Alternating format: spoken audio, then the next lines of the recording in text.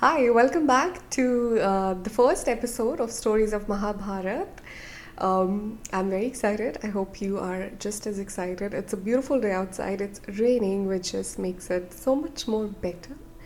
I am loving the scene here. Alrighty, so let's start with the stories of Mahabharat. Long, long, long ago, there was a kingdom called Hastinapur that was ruled by King Shantanu. And if we talk about the current times, this kingdom is somewhere about 23 miles from Meerut in UP, currently in India. And King Shantanu was one day hunting in the forest alongside the banks of River Ganga when he saw this beautiful Apsara who was close to the river. He sees her, and in just a fraction of moments, he falls in love with her divine beauty. He's magnetically pulled towards her. He has fallen in love. He confesses his love towards this beautiful Apsara and asks for her hand in marriage. He wants to marry her. He tells her how much he loves her and how he must have her at any cost, and he would do anything for her. That's the intensity he felt towards her. The beautiful Apsara smiles, listening to the king plead, and she agrees. She agrees that she would marry him, but she puts two conditions. The first one is that you'll never ask me where I came from or who I am. And the second one is that you'll never stop me from doing anything or ask me any questions about my actions. If you do so, I will have to leave you. Shantanu was so madly in love with her, just by a single glance of her, had swept him off his feet. So he would have obviously said yes to any condition that this Apsara put. So, of course, he accepted both of her conditions and they both agreed to get married. Now there is a grand wedding in the palace in the kingdom of Hastinapur, and everybody is extremely happy. They both get married and they live for a beautiful 1 year of beautiful happily married life. After 1 year, they are blessed with a son. And King Shantanu is obviously very delighted. He has a heir to his kingdom, he has a son now, and he rushes towards the palace where his queen resides to meet his queen and his son, only to find out that the queen is carrying this baby who was just born in drapes and she's walking towards the river. King Shantanu follows her, and then he finds out that the queen stands in the water. She takes the baby who's in drapes and she drowns the baby in water. King Shantanu is frightened. He is obviously struck by grief. Like just moments ago, he was so happy. His life was perfect. Everything was beautiful. He was celebrating such a beautiful moment of his life, and just a few moments later, everything had changed. He had so many questions in his mind. He wanted to ask his queen why on earth would she do something like that. But he remembered he had made a promise to his queen. And to keep his promise, he had to stay silent. So he stays silent. He doesn't ask anything. He's also so much in love with her that he eventually forgives her. And they continue to live in love with each other, and until their next baby is born. And this time again, the queen does the same thing. She carries the baby and drowns the baby. This continues until the queen has drowned 7 of their sons in water. By the time their 8th son is born and the queen is about to do the same thing, King Shantanu cannot hold it back anymore.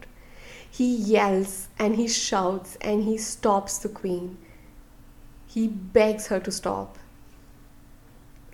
The moment he does that, the queen stops and she tells him that she does owe him an explanation of all her actions, and she'll give it to him, but then she'll have to leave, because that was a condition that she put before they got married.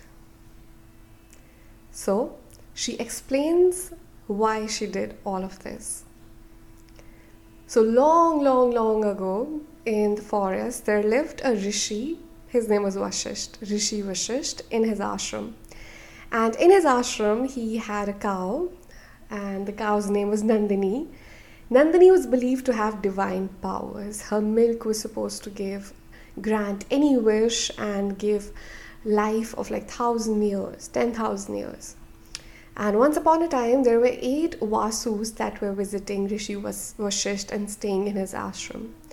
Now, if we talk about Vasus, these 8 Vasus, the Vasus are actually described as group of deities that are associated with fire and light. The scriptures also describe Vasus as people who flew around in their vimanas, also called as like self-driven crafts. And the scriptures also describe these crafts in so much detail as how they were running on Mercury and emitting zero emissions. And recently, a lot of research has actually found out a lot more details about these crafts, which is pretty amazing. So anyways, the 8 Vasus along with their wives are staying in the ashram, and they find out about Nandini the cow, and influenced by one of their wives and one of the Vasu's idea, they decide to steal this cow. When Rishi Vashisht finds out, he's absolutely angry. He could not believe that his guests, who he treated so well, could do something like this. So in an absolute state of anger, he gives them a curse. The curse is that these Vasus will be born as humans and they'll have to go through human sufferings. It's also pretty interesting because it's also a place where you can actually work.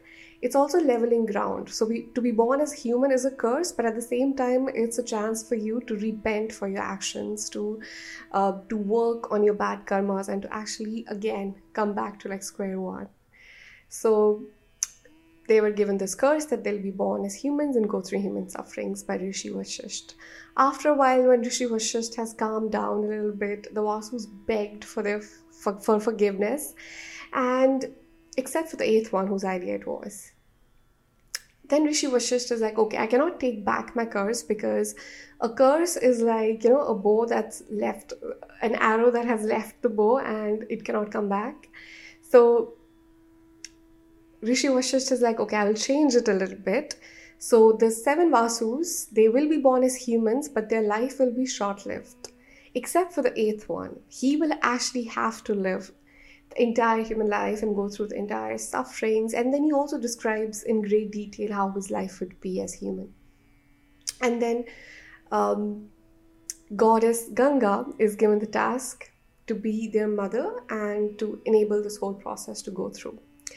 Then we are back to current times. So the queen reveals herself. She's like, I am Ganga, goddess Ganga, and I was here to basically make sure that this task was done, and I've done it. And because you asked me this question, you broke the promise that you made, and now I will have to leave. King Shantanu listens to this whole story, and he's obviously extremely sad to listen to this. Moreover, the fact that he is still so much in love with her, he still doesn't want her to leave him. And he's also afraid that a son that was just born, how would he grow up without his mother? So he begs her to not go. Then she says that, okay, she'll take the son with him. She will make sure that he grows up to be a great future king, a great warrior. He'll be trained in everything that could be possible. And once he's ready, she'll bring him back to him. So hearing that, King Shantanu is a bit relieved, but obviously he's really, really, really sad. His life is like turned upside down in flashes. So Ganga takes the 8th son and she leaves, leaving Shantanu just waiting that one day Ganga might come back, his son might come back, but he doesn't know what's going to happen. Alrighty, so on that note, I think I'm going to end the first episode. It's a pretty good cliffhanger. We'll find out in the next episode. Will the sun return? Will Ganga return? So I hope you enjoyed the first episode. I'll see you in the next episode. Bye.